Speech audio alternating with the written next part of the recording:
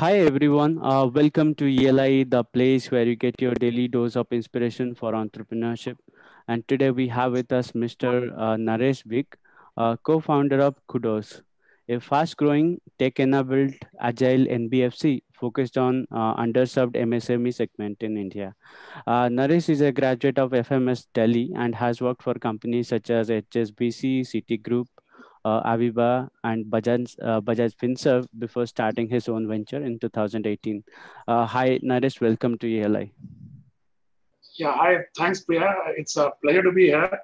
I really must compliment and congratulate you on this initiative that you are doing for fostering the entrepreneurial ecosystem in India, which is a much needed, initiative for a country like ours. Thank you so much. I would request you to introduce yourself to our audience, please. Yeah, sure. So I'm Naresh Vig.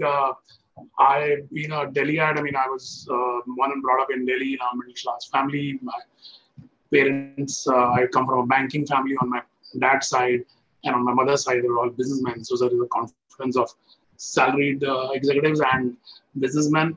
Uh, Grew up in Delhi, studied there, was doing reasonably well in school. So at that time, in our time, it used to be either engineering or medicine kind of careers, traditional one.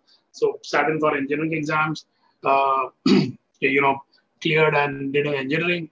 Uh, my children, or that have grown up, my children keep telling me still that I wasted a seat in the engineering college because after that I, worked for 2 years while with Maruti, but then went in for an MBA. So then after MBA, I went into banking career. So my engineering was from Delhi College of Engineering, and then MBA again from Delhi in Faculty of Management Studies. Uh, so since then, I've been into a banking career, banking and financial services career. Started with HSBC in 2009, worked there for a year, and then moved to Citibank. In our time, Citibank and all used to be dream jobs, campuses, long time back. But so moved there and worked in consumer banking, retail banking, worked on NRI mortgages, set up NRI mortgages, within Citibank across 4 or 5 continents. A bunch of lot of exciting stuff at Citibank at those times. And then after retail banking, I moved to Aviva Life Insurance because five of my seniors moved in over there as CEO or agency head. So I moved in over there. Had a good time on the liability side. Before that, I was in asset side of banking, which is lending, and then went to the liability side. Did insurance sales for 5 years with Aviva, and then got an opportunity to come and work in Pune with Bajaj Finance. Mhm. Bajaj Finance, I think a lot of people know, has been a great success story in the market. True. A great franchise, which so I joined as a business head in loan against property business. Ran that for a while. It was a large book of 1.5 billion, and then worked on setting up professional loan business, which is loans to architects, doctors, and CAs. So we created a good balance sheet over there and a highly profitable business model over there. And then I moved into my entrepreneurial journey, which we'll talk about more as we move forward. Sure. First, let's start with telling us what is Kudos Finance? What does it do? What kind of customers we have? What impacts we have been bringing to them? Yeah, Kudos is a infrastructure layer NBFC. We are an NBFC, licensed NBFC from RBI. We provide infrastructure, digital infrastructure to all fintechs which are trying to provide lending products to their customers. For instance, let me take an example, Priya. If you have an idea that you want to start a lending product for financing to patients, Corona and pandemic is in top of everyone's mind, Mm-hmm. Unfortunately. But there is if you think that you have a solution that you want to offer to patients for immediate financing of their healthcare needs, so that they can get admitted without any problem, they can get treatment that they like, Mm-hmm. and they should not be running around waiting for an approval. Typically, our banking system has been such that a loan approval can take anything between 3 to 7 days. You would require ITRs, would require salary slips, and all that. But there are a lot of fintechs who are innovating. Let's say you have an idea that, okay, I want to provide instant loan and I would have a simple criteria which I want to enable digitally. Mm-hmm. So you would come to Kudos and say that, okay, this is a solution that I have. But I have been looking around the market that I need now a bureau to be pulled, for doing credit analysis of the customer, and I want, capital to be provided. I have to get for a digital process. I will need e-sign. I will need tie up with eNACH for collecting EMI later, and there is also a LOS and LMS that is required. For that, a fintech, or if you have that idea, you will have to go to 10 different service providers to integrate all of them under one roof before you can think of launching it, which will take you 6 to 9 months. And that time is critical for any entrepreneur when he's trying to launch a new solution for anyone else. So there are various people who also could be working on similar, something else can come up in the market. And some people can lose their, steam or money that they have if they can't even launch in 7 months. So we immediately crash that time and we enable fintechs to launch their products within a matter of a week. Entire end-to-end digital lending for their customers in a highly customizable format is what we provide to fintechs, and also to B2C digital players who may not be fintechs, who could be large e-commerce players who are also trying to give lending products to their customers. Mm-hmm.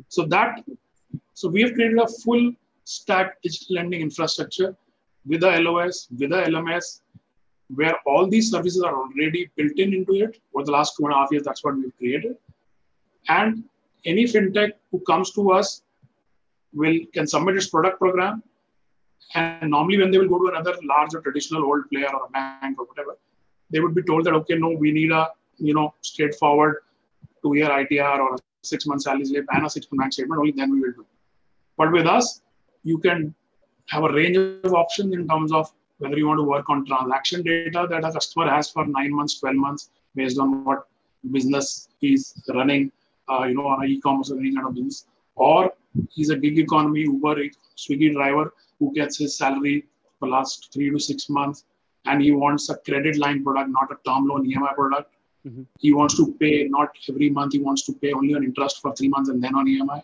So various kind of repayment options, various kind of eligibility and underwriting options is something that we are able to provide and customize for a fintech, because of which they love to come to us and work with that kind of flexibility to be able to go and launch their products in market on a immediate basis rather than waiting and knocking so many doors over 6-7 months. Okay. Can you tell us what is API based lending? Yeah. So, there are a traditional finance method where you would have papers and you will have physical file. A DSA will take to a bank and say, is file please review, go through all bank statement and financial, and then pull his bureau in 3 days and then tell us whether it can be done or not. But that is a thing of past. We provide APIs for every aspect of lending now that a customer does not, or a fintech who's acquiring the customer does not have to submit a single sheet of paper. We have done 30 lakh loans in the last 2 years, and I have not a single sheet of paper or any file for those customers in our office. Mm-hmm. Okay, our office is anyway 3,000 square feet. We can't hold so many papers in any case. So there is no single sheet of paper for 30 lakh customers that we have done. Now to do that, you require a lot of APIs. So that is what is API-based lending. That for every part of underwriting and customer onboarding, there is an API. There are 35 set of APIs that we have. One API, let's say, is pulling his customer's basic name and address and demographic details, and then validating it through eKYC. Second API is taking his name, PAN number, and pulling a bureau through an API and assessing him whether he has good track record of repayment. Third API is doing a bank statement analysis. Fourth API is enabling a e-sign for his loan agreement without sending him a 30-page physical document, which he will have to sign at 35 times. And once the agreement will come back, the guy will say 3 signatures are missing, and then someone will go again, knock him at his door and say, please sign 3 more times at 11 p.m. in the night to do the loan on same day. So all that is behind us. These APIs enable us to do the loan in a matter of 5 minutes. So that is where all APIs are. So this is API-based lending, no paper, all digital, customer sitting at home on his mobile, we sitting at our office, our fintech partner in his office, and money gets disbursed into his account. Mm-hmm. Okay. I think you have built a very interesting solution, and I think the industry is also adopting to similar solution in a very faster rate. Now, I would like to ask you a question that is related to the future of banking industry in India and the stakeholders in it. So the way I see it, lot of automation is coming in, and the people who are required to physically be present and put their manual efforts are not required exponentially. This is happening day by day. So what did you say about the future of banking stakeholders, like the employees the big banks have in the coming days? What is going to happen on that aspect? Yeah. So I'll answer in two parts the way I see it.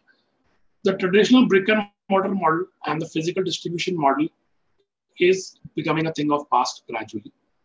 In the sense that, when I also started working with a forward-looking player like a Citibank 20 years back, there were and there are DSAs who would pick up files, assemble them, take it to an office and get it processed. And there are branches who will process it.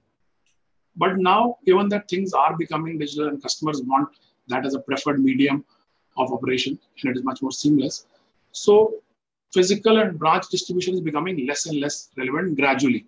Of course, this is happening over a period of time only, period of few years, but it's becoming less and less relevant. People will be able to apply from their smartphones or from the convenience of their house and apply to various players. They're already doing it to a great extent, and then also get fulfillment done digitally rather than going through their CAs or going through DSA networks. The second part that you asked, so branches and ATMs already going down. Branches are also less required. There are people who have no branch, but they have acquired 3 million, 6 million customers and more. So that, of course, is transition happening. Now you ask me what can people like who are working in physical infrastructure or people like us, what everyone can do. So it's about adopting technology in every aspect of your life, which is very, very important. There was a time when technology used to be a department in a company. Today, technology is the company. Technology is not a department in the company. So every employee who is working in a physical model, of course, can readapt themselves to the tech-based solutions, understanding how APIs work. That doesn't mean that one has to learn coding or Python or Node.js, but you need to understand how a customer journey is to be designed, how you can get it, created with your tech team, and whether you can be on the product side, whether you can be on the business analyst side, whether you can be on the business development side in terms of signing up new partnerships, signing up new channels. So there is, of course, selling, all the sales skills and the operation skills will be required, of course, in future as well. But with a technology mindset of streamlining things, of improving products, and understanding how technology works or how codes are written is very important now for everyone. I think so. A basic level of understanding of what is HTML or what does various platforms stand for and what they can at least enable. You don't need to do it yourself, but at least you should understand what it enables. And that's what the transformation we've also been going through in terms of understanding a little bit of the tech language so that we can understand what customer requires and then translate it to the tech team and they can build it accordingly. So understanding tech is becoming an essential thing. It is not a department. You are part of a technology team. I think everyone gradually will be becoming part of a technology team. And technology will be the centerpiece for every company. Okay. Now, coming to the interesting part, tell us, how did you come up with this idea in the first place? Okay, so I will go back a little bit more. That first, I was in a corporate career, and I'll come to the company and Pavitra, my co-founder, with that. So I, in my job, I used to, of course, continue to run some businesses, do business development, and chase my own career milestones or promotion and so on. But in between, I was thinking of entrepreneurship sometime with colleagues, some senior colleagues, and even way back like 8 years back. But then in 2017, I met Pavitra, who's the founder of this company and now my co-founder. We met in an elevator. We were in the lift. We happened to be neighbors in the same society also. So he started talking to me, and I saw that he's running this business. So I saw his passion and his enthusiasm and his enterprising nature in terms of running an NBFC alone and trying to scale up a business. So I like the model. I first became a kind of a advisor initially. We should meet sometimes on a weekend and just discuss ideas. And then gradually we started liking each other, and he proposed also that, okay, why don't we join hands and all. So, I had this thing in my mind that I want to try my hand at entrepreneurship, that how one would be able to, see himself without a structured environment of a corporate where multiple departments are doing various things, and wanted to create a impact of my own in some ways. So, like the idea, and we joined hands, and we started running this NBFC. But when I came on board, we were a regular traditional NBFC running a MSME model where we were, acquiring customers directly and doing a business loan in a physical format. Mm-hmm. But, we met a couple of partners. So Pavitra got approached by Pavitra is my, as I said, he's a co-founder, and we together under Kudos now. So he met a couple of his friends acquaintances who were, one of them was running a company called Bonfleet, and they wanted to use our services for lending to Uber drivers as a prepaid card. So we saw that, we said, okay, while we are doing D2C, we will take this on board. Then some other fintech approached us that, okay, we also need certain solutions. Can we digitally acquire customers? So we built a solution for them. So gradually we saw that there is so much of demand coming on this side, and we were running B2C and B2B2C. It's now what we run together. But then we had to, take an important critical decision that whether we want to run both or we have to pivot on one side. So we were clearly seeing that traditional business is kind of becoming outdated and low in terms of margins. So we saw this as an opportunity that, okay, there are a lot of fintechs who are trying to solve various problems, front-ending with customers, and they are building their distribution. And why don't we become their solid, back-end supporter and service provider who can enable them to take their journey to 3x, 5x, or 10x in the format that they want with the customization that they would want. So, we saw that niche and we identified it in 2018. We decided that we will stop our D2C business in 2019, and we fully moved to an infrastructure layer, happy to be at the backside, supporting various fintechs in their journey in accelerating their customer acquisition and ensuring that they succeed in the market. And with their success, we knew we will have our success. So that's how in the last 2 years, we've grown from 2 fintechs who are our partners to 35 now. And we have around 15 now, in pipeline of getting integrated. We end up integrating 5, 6 every month. So, and, we've been scaling our business volume. We've done around 2,100 crore of business in this 2 years with this fintech model. Before that, in 4 years, we did 110 crore of business in physical model. And in 2 years, we've done 2,100 crore in our B2B2C model. So that you can see how technology and how a strong infrastructure can, change the scale of your operations in a big way. So you started with the NBFC model, and then you have pivoted to a technology company. What is the vision? Yeah. Where do you see yourself going in next 5 to 10 years? So we want to be the digital lender of choice for fintech partners across the country. We want to be a Shopify for fintechs. What a Shopify enables customers that they can come in and create their products, and they can then launch their products in the market, and customers can continue to acquire customers at a rapid pace with no technology constraints, no physical constraints. We want to be the digital lender of the choice with cutting edge digital solutions for fintechs across the country. So we have around 35 partners now. Maybe we scale up to around 400 fintech partners, which will, and through them we can enable, $1 billion, multiple $1 billion of lending in 5 years time. And of course, it's a big goal, but I think last 2 years have given us a lot of confidence. Our own capability, has been tested multiple times with Corona pandemic being there, which is there for which jolted every aspect of business and industry in the country. But thankfully, luckily for us, given that we had transitioned ourselves 2 years back into a digital player, we were already prepared for a post-pandemic or a pandemic world, because we didn't, in the last 2 months also, we hadn't stopped our lending. We've been growing. We were at 28 crore in March, and we were, 34 crore in April, and we'll do 40 crore this month, even though there is lockdown everywhere. And even last year, we ended the last year with a nil loss for a full year at 1,200 crore of loans. But we didn't have to take any loss, and we ended with a profit number for the year, given that we are a completely digital player. So, we want to be the digital player lender infrastructure lender of choice for fintechs in the country.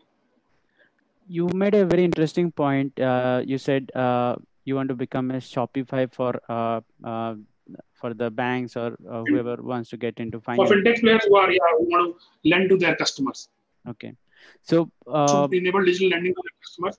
Yeah. trying to make an analogy here, Shopify. If you look closely, the people or the companies who use Shopify, they're the beginners or beginning level players. The scale doesn't matter in that case. Whoever wants to use Shopify can build their business out of it. So this is another way of saying that the finance industry is becoming so easy to access or so easy to enter for any players for that matter. In future we'll be seeing very micro and many players entering to the banking and finance sector and becoming successful. What did you say on that? Yeah, sure. As entrepreneurial ecosystem is growing in the country, more and more fintechs will come. We welcome that, and we are here to support that. Because bigger banks and large NBFCs have multiple priorities, and they may or may not have time or want to have agility for smaller players. But we have been welcoming them with open arms. We've been working with fintechs at seed stage also, people who have just raised either bootstrapped or have raised very small rounds, and we work from a seed stage up to a Series H funded unicorns as well. They also, so H or a unicorn stage companies also are lending with us, and seed stage companies are also lending with us because they like the customization and the agility we are able to provide them. We lend them a proper year in terms of understanding their requirements. Our business analyst team and BD team works with them in terms of translating into a real-time digital customer journey on the platform or on LOS and LMS. And then we enable them to start their business, as I said, in a week or 15 days time. So irrespective of their size and scale, people have been coming and working with us, and we welcome them.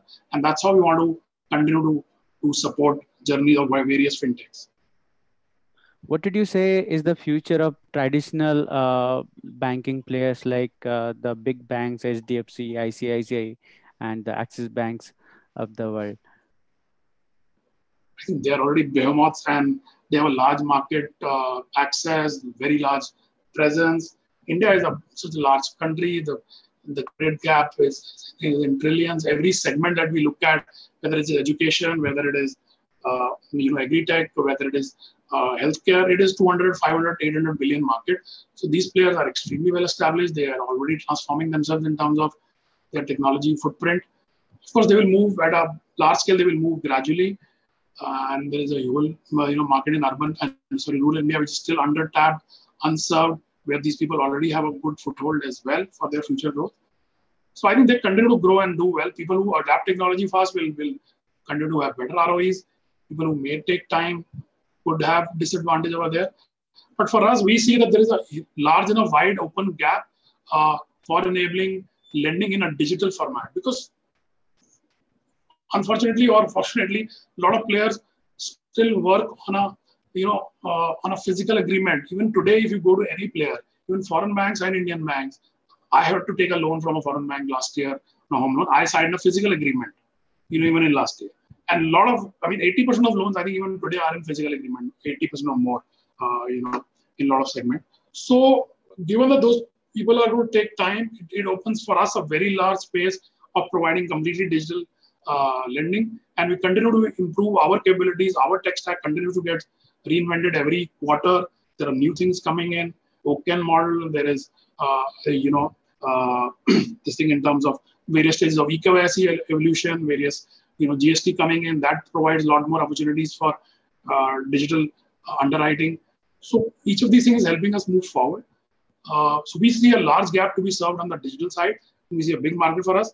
The traditional players will, of course, continue to grow given the size of the market. And I think some of them are continuing to be our lenders, and we hope to coexist and grow with these larger players. What are the different challenges you have faced so far while building and growing this venture? Okay, so the pace at which the technology requirement of customers is moving, given that customers are also well connected now globally across various sectors. Uh, and and the fact that the business cycles, the business environment continues to be fluid, whether it is Corona or whether it is sometimes recession and some other, ups and downs in market in various segments, like gig economy segment went through challenges time because of job losses and all. So there are two kind of challenges. One is on the technology side, how fast that one can continue to upgrade and reinvent and get good quality technology manpower as well. That also continues to be a challenge, to have good quality technology team and being able to align them on lending side and continue to build those. Given that we also do not have we have limited budgets to invest and grow, we are broadly bootstrapped. We have raised only 700,000 from investors. So that is one part, how much one can continue to invest in technology so that we can continue to improve our solutions. Secondly, the business cycles also, sometimes push you to take a pause, because lending is very easy, but we are not actually in business of lending. We are in the business of collecting. We make money only when customers pay back. So if some customer industry segments are going through tough time, and if you can very easily lend and grow, but you really have to watch your portfolio growth. And if there are cycles happening, then you have to slow down that growth. And the last 1.5 years has been like that. So I would say the ability to continuously keep up with the technology changes and the portfolio side, looking at behavior of various portfolio are two challenges that such businesses or lending businesses have. And ours is infrastructure layer, so technology becomes an integral part of it. So that is a challenge, how much one can continue to invest. But thankfully for us, we've been profitable, and we've been able to invest in our to a reasonable extent, and our fintech partners have been more than happy, or have been very positive with us, and continue to refer us good partners because of the agility that they see in our tech stack. What are the different pivots that you have made so far in this journey of building? Of course, you have mentioned about one pivot that you did from NBFC to technology model. Yes. What are the other pivots that you went through as a business? Yeah, so let me clarify. We made that pivot from a traditional NBFC to a B2B2C NBFC. We continue to be NBFC, but we don't acquire directly now. We work on with enabling fintechs and in a B2B2C model. Mm-hmm. On the other side, we had to pivot between segments as well. In the sense, the fintechs, there are various categories of fintechs which work with us, and we have around 7 segments that we work in, which is healthcare finance, providing patient financing, mm-hmm. education loan financing, where we provide loans to parents who want to finance school fees or want to give courses like upgrad course or a Byju's kind of similar courses they buy for their children, financing those. Then there is revenue-based financing, various merchants which have, e-commerce payments coming in based on their transaction data. We finance them based on their revenue, not based on last year profit. There is consumption loans, which is small ticket loans where people can, take a 5,000, 15,000 loan and so on. There is buy now, pay later loans. And there is expense management loans that we do. Now within these segments, there are certain segments that we had to take a call on, like consumption loans. There was an RBI guideline that consumption loans need to have certain guidelines, and they formed a working committee, in the month of January that that will give out those guidelines for the consumption loan and digital lending segment of small ticket lending. So we took a pause at saying that, we will not do this phase. But that was a fast growing and a profitable phase segment for us. But we decided that we want to be completely on the right side of the regulation also and be fully clear about what segments we want to grow. So we were waiting for those guidelines. So we stopped that on January, compromising a lot of profit, pool that it was generating. But we immediately, because we had education-based finance, we had expense management, and we had healthcare, we could pivot to that side and grow that faster. So those are kind of changes that we have to go through, in 2 years, moving from B2C to B2B2C, and then choosing between segments and and deprioritizing some. Even now, we are making conscious calls of seeing that gig economy segment, we need to be at a slower pace, given that performance in terms of job losses could have an impact, and continue to grow on the other side, which is startup card financing and expense management, which is growing well. So these are decisions that I think we take every 6 months, so that to navigate our business in a profitable manner as well, and in a manner that we can continue to scale it, while keeping the portfolio quality in good control. Okay. Now we will talk about decision making. I think you would agree, entrepreneurship is the art of decision making in another way. And someone rightly said, that if you are an entrepreneur, then you have to take a lot of right decisions. And if you are a fintech entrepreneur or entrepreneur in finance, then at least 99% of times you have to be right. Having said that, how do you say that how do you make the decisions? What is the process of decision making that you follow? Yeah, one is, if you are positive about future, if you are clear, conscious, and you are honest in your approach, a lot of decisions will start falling in place. But in our own company, let me go to the specific part. Because me and Pavitra are co-founders. So we, of course, discuss with each other on all critical decision making. We have certain areas that we focus on separately between two of us, but of course, we're discussing critical items. And let me take an example. Last year, when pandemic happened, and you will remember in May, RBI had rolled out a moratorium policy, whereby, because customers were in difficult time and people were not able to go to offices, not getting salaries, businesses are not working. So they offered moratorium to troubled banks and NBFCs, that you need to offer moratorium to customers. So let's say if I have a 10,000 crore book, let's say 10 crore book on that as an example, and I say that, okay, I will have to offer moratorium to all my customers, that if they can't pay EMI for 3 months, that is fine. Mm-hmm. So we offered that moratorium to all our customers, to our entire portfolio. However, there are banks which have given loans to us, and we have to service their EMIs. So when our team checked with the banks, our lenders, they said, yeah, you are also eligible for moratorium. If you want, you can take moratorium.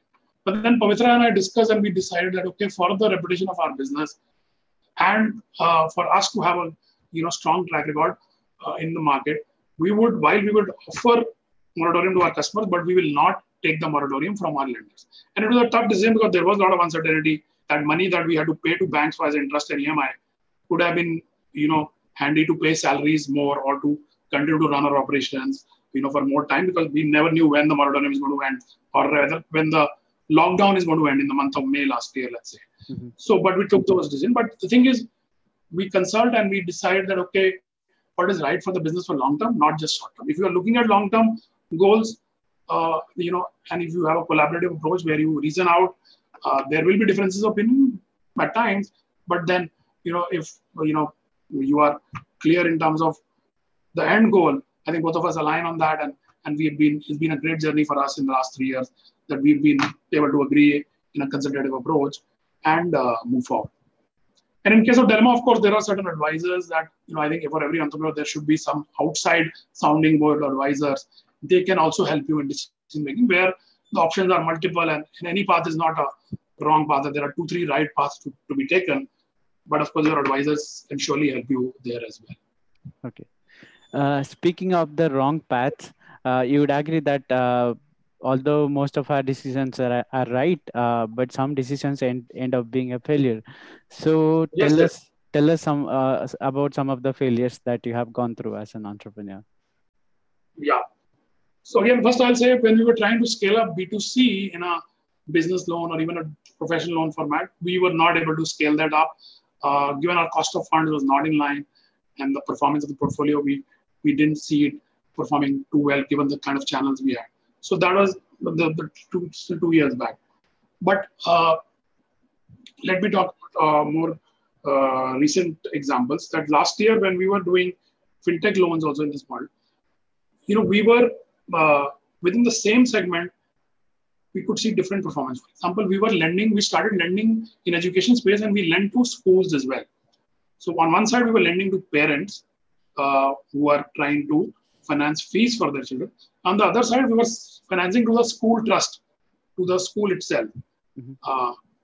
Now that portfolio, while it was scaling up initially fast, but we saw very average and below average performance, especially in tier 2, tier 3 towns. It was the schools who started, defaulting on payment first. The parent was still paying and they continued to pay well. So that was a segment which was growing, but we failed to scale that segment up. It performed badly and we would pull back in reasonable time.